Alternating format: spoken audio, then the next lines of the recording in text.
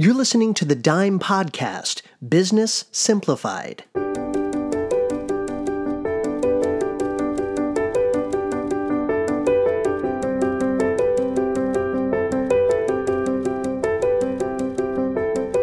For so many listening, we are guessing you didn't start your business so you could run and keep the systems, processes, and daily tasks of the business. Of course not. You have a passion for a product, an idea, for people. Well, Dime and the Dime Podcast is here to help. We want to simplify and clarify all the detail work of running your business so you can focus on the real reason you started your business, your church, your organization, or your nonprofit. My name is Rob Lott, and I'll be your host for these conversations. This month, Ben Haybeck and I will begin a 5-part conversation regarding the most frequently asked questions of Dime. A little behind-the-scenes show note, you'll probably hear the landscaping crew hard at work outside of the Dime offices. Ben and I both agreed the conversation was too good to stop, and that you, the listeners, would understand. After all, these are simply the realities of remote podcast recording. Okay, so that's been addressed, and that is out of the way. So let's get to it. Here is part 1 of a 5-part series on the questions most frequently asked of Dime.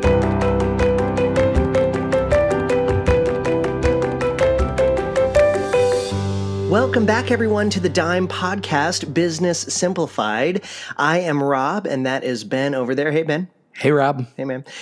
So we had an opportunity a couple of months ago to chat with some fine people at a conference, and we had kind of put together a whole series of questions that we are asked on a regular basis, and we plowed through those questions, and we thought, some of these questions, all of these questions, are maybe questions that we could bring to a larger audience. And so we're going to kind of do a 5-part, I guess, so a 5-part series of questions. And so, Ben, there's so much that Dime does for all you have so many customers, so many clients, so many businesses and nonprofits and churches that you deal with. And so we get a lot of questions in regard to the nuts and bolts of business, the nuts and bolts of accounting and percentages and things like that. And so some of these questions, they keep coming up time and time again. And so I think it's good to take some time and just kind of share some of the answers with some of these questions.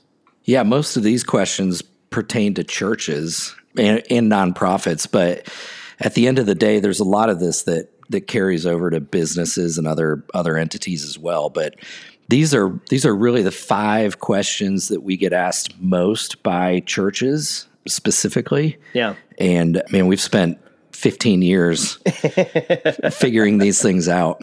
Finding out the answers to these questions. That's right. And so here's what I want to do. If you are listening and you are the money person of your organization, of your church, of your nonprofit, of your organization, if you're the money person, you might hear some things that you go, I disagree. That's totally fine.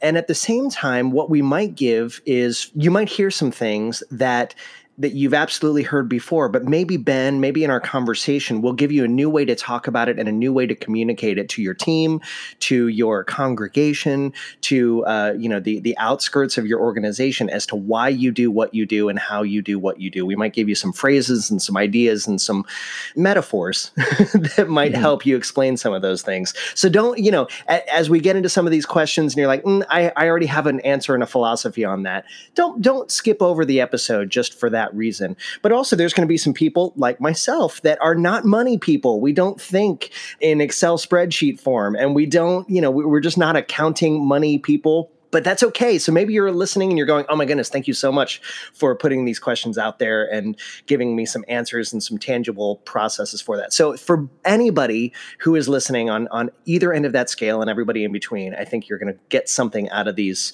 episodes. So let's jump into this first question, Ben. Again, these are just questions that keep coming up time and time again. So let's do a podcast episode about it. Church profitability targets. Let's talk about that. Should we have a balanced budget at the year end? What is a balanced budget? Oh man, you tell me. I would say a balanced budget for me, and this is just for me, oh goodness. I mean, I know it's apples and oranges, but a balanced budget in my house just means that I have not overdrafted. That's pretty good. Yeah. So most organizations, most people would say that a balanced budget means that however much income you brought in, you spent. So if you bring in $100,000 for the year, you spent $100,000 for the year. So you balance the budget. You have no profitability at the end of the year. And the other thing is that a lot of people think, well, a church is a nonprofit, and a nonprofit, the word nonprofit means we're not supposed to have a profit. And that's just totally not true at all. The concept of nonprofit means that profit doesn't go to a specific individual. So it doesn't mean that the organization shouldn't have a profit. It just means that there isn't one or a couple of individuals that benefit from having that profit. So nonprofit means that no one is profiting, but it doesn't mean that the organization can't have a profit. Right. In fact, it means that the organization should have a profit, but the organization uses those profits in future years. Okay, so that was going to be my question. Is, you get to the end of the year, people have made donations to the nonprofit, and they're asking, "Hey, wait a second. I want to know why you have this surplus, why you have this extra. Well, I donated this money with the intention that you would use it. How do you talk to those people, and how do you explain? Oh, we're using it." Yeah. So it's hard to grow any organization if you don't have working capital, if you don't have money. And we've talked in other podcasts, and we'll talk in the future about how much money you should have for working capital and that sort of thing. But if you're a growing organization and you need to hire staff, or you need to buy more chairs for your congregation, or you want to buy a building, that sort of thing, you need things like down payments to buy a building. Yeah. You need cash, you need money to do things, to hire staff. You might need money to hire staff up front until the church grows enough that you're earning enough profit to pay for them. So you need working capital to be able to grow your organization. So the organization has to profit so that you can have money in the bank, which is working capital, so that you can grow the organization. I know that there are times, and everybody has experienced this, whether it was in high school, in college, growing up, the kind of family that you grew up with, maybe, or even just last week, that you're living hand to mouth. As soon as the money comes in, it is going out, and that's stressful, and it's concerning, and it's sad, and it's demoralizing to everybody in the household and to you personally, when all of the money that you made this week, this month, this year, all has to go out somewhere else. And that's sad, and it's scary, and it makes everybody uncomfortable. And we've all experienced that at some point in our lives, where we're like, oh my goodness, I have just enough to make my life work right now. And it's uncomfortable, and it's stressful. We don't want that for the organization. Right. Yeah. So let's talk about budgeting then. Okay. Because at the end of the day, the budget is really what should drive your profitability and, drive the decisions that you make in the organization. So we like to tell organizations to build a budget based upon 90 or 95% of your revenue.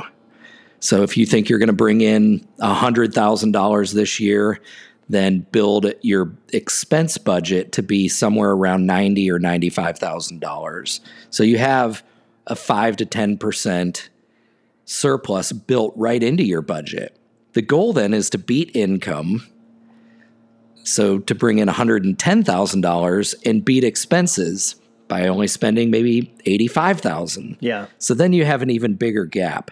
So we tell churches, every organization actually, that if you have a 10% profit, then you're essentially break even.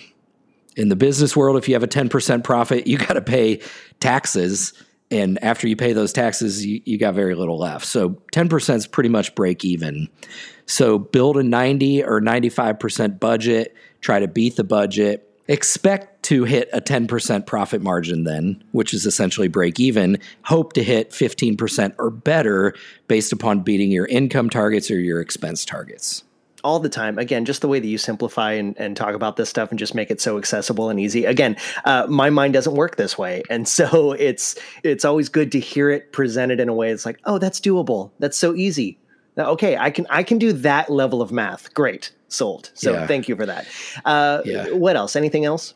Yeah. So in thinking about the budget and creating a budget, and we've done other podcasts that talk about budgeting and that sort of thing in particular, but we live by the philosophy of using the budget to influence the future, not to predict the future.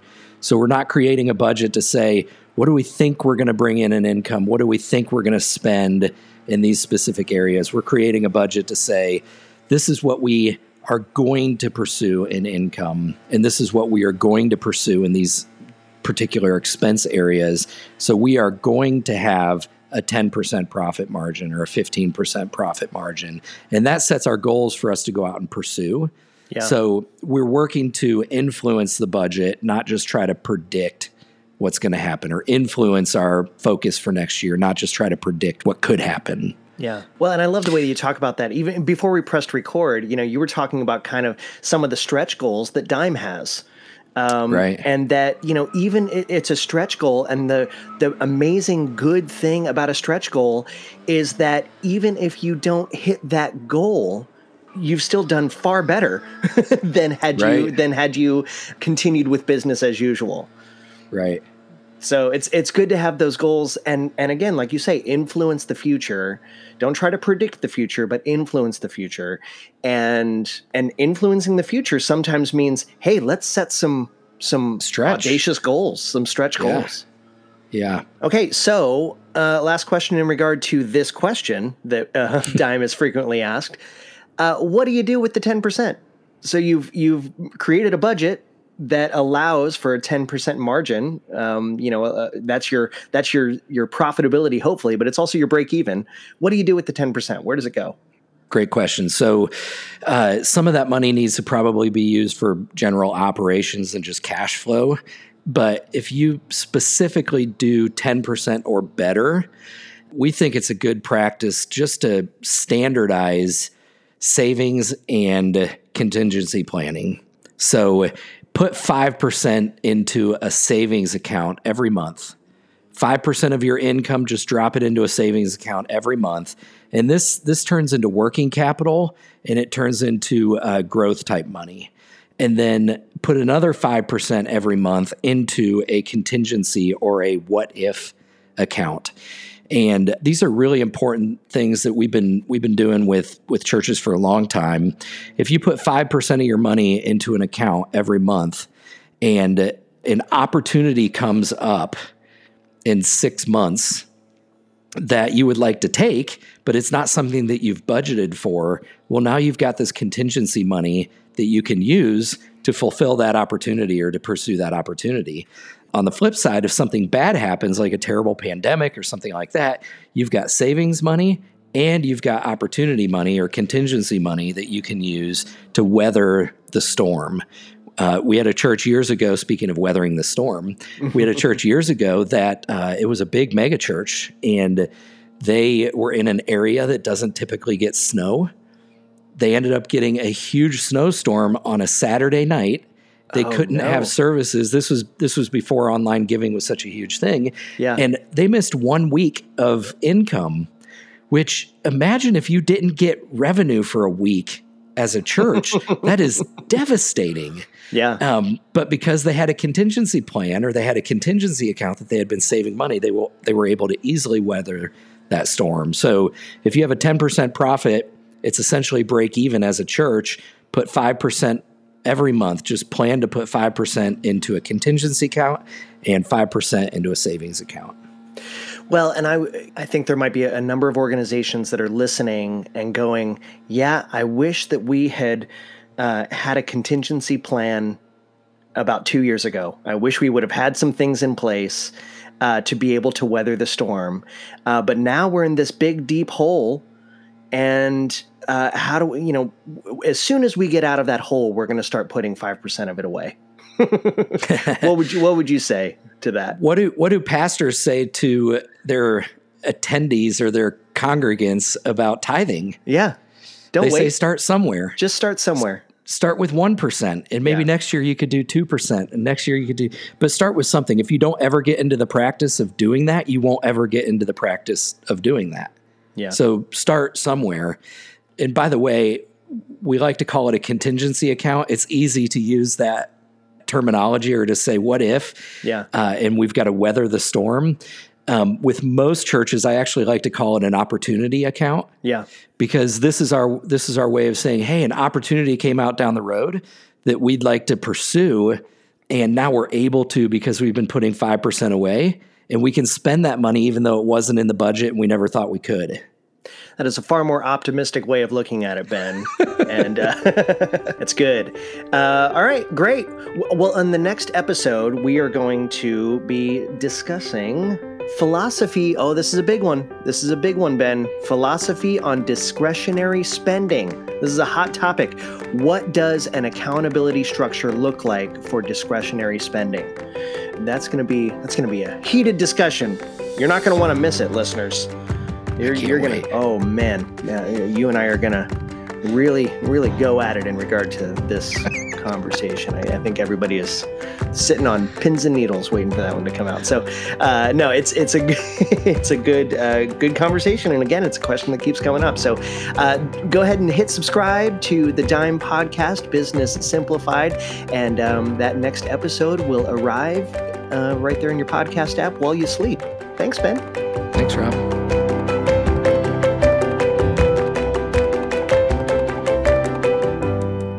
Did you hear my lawn care guy with his leaf blower show up? I did. And it's all right. I thought about not talking, but what I was saying was so good. That's I just couldn't stop.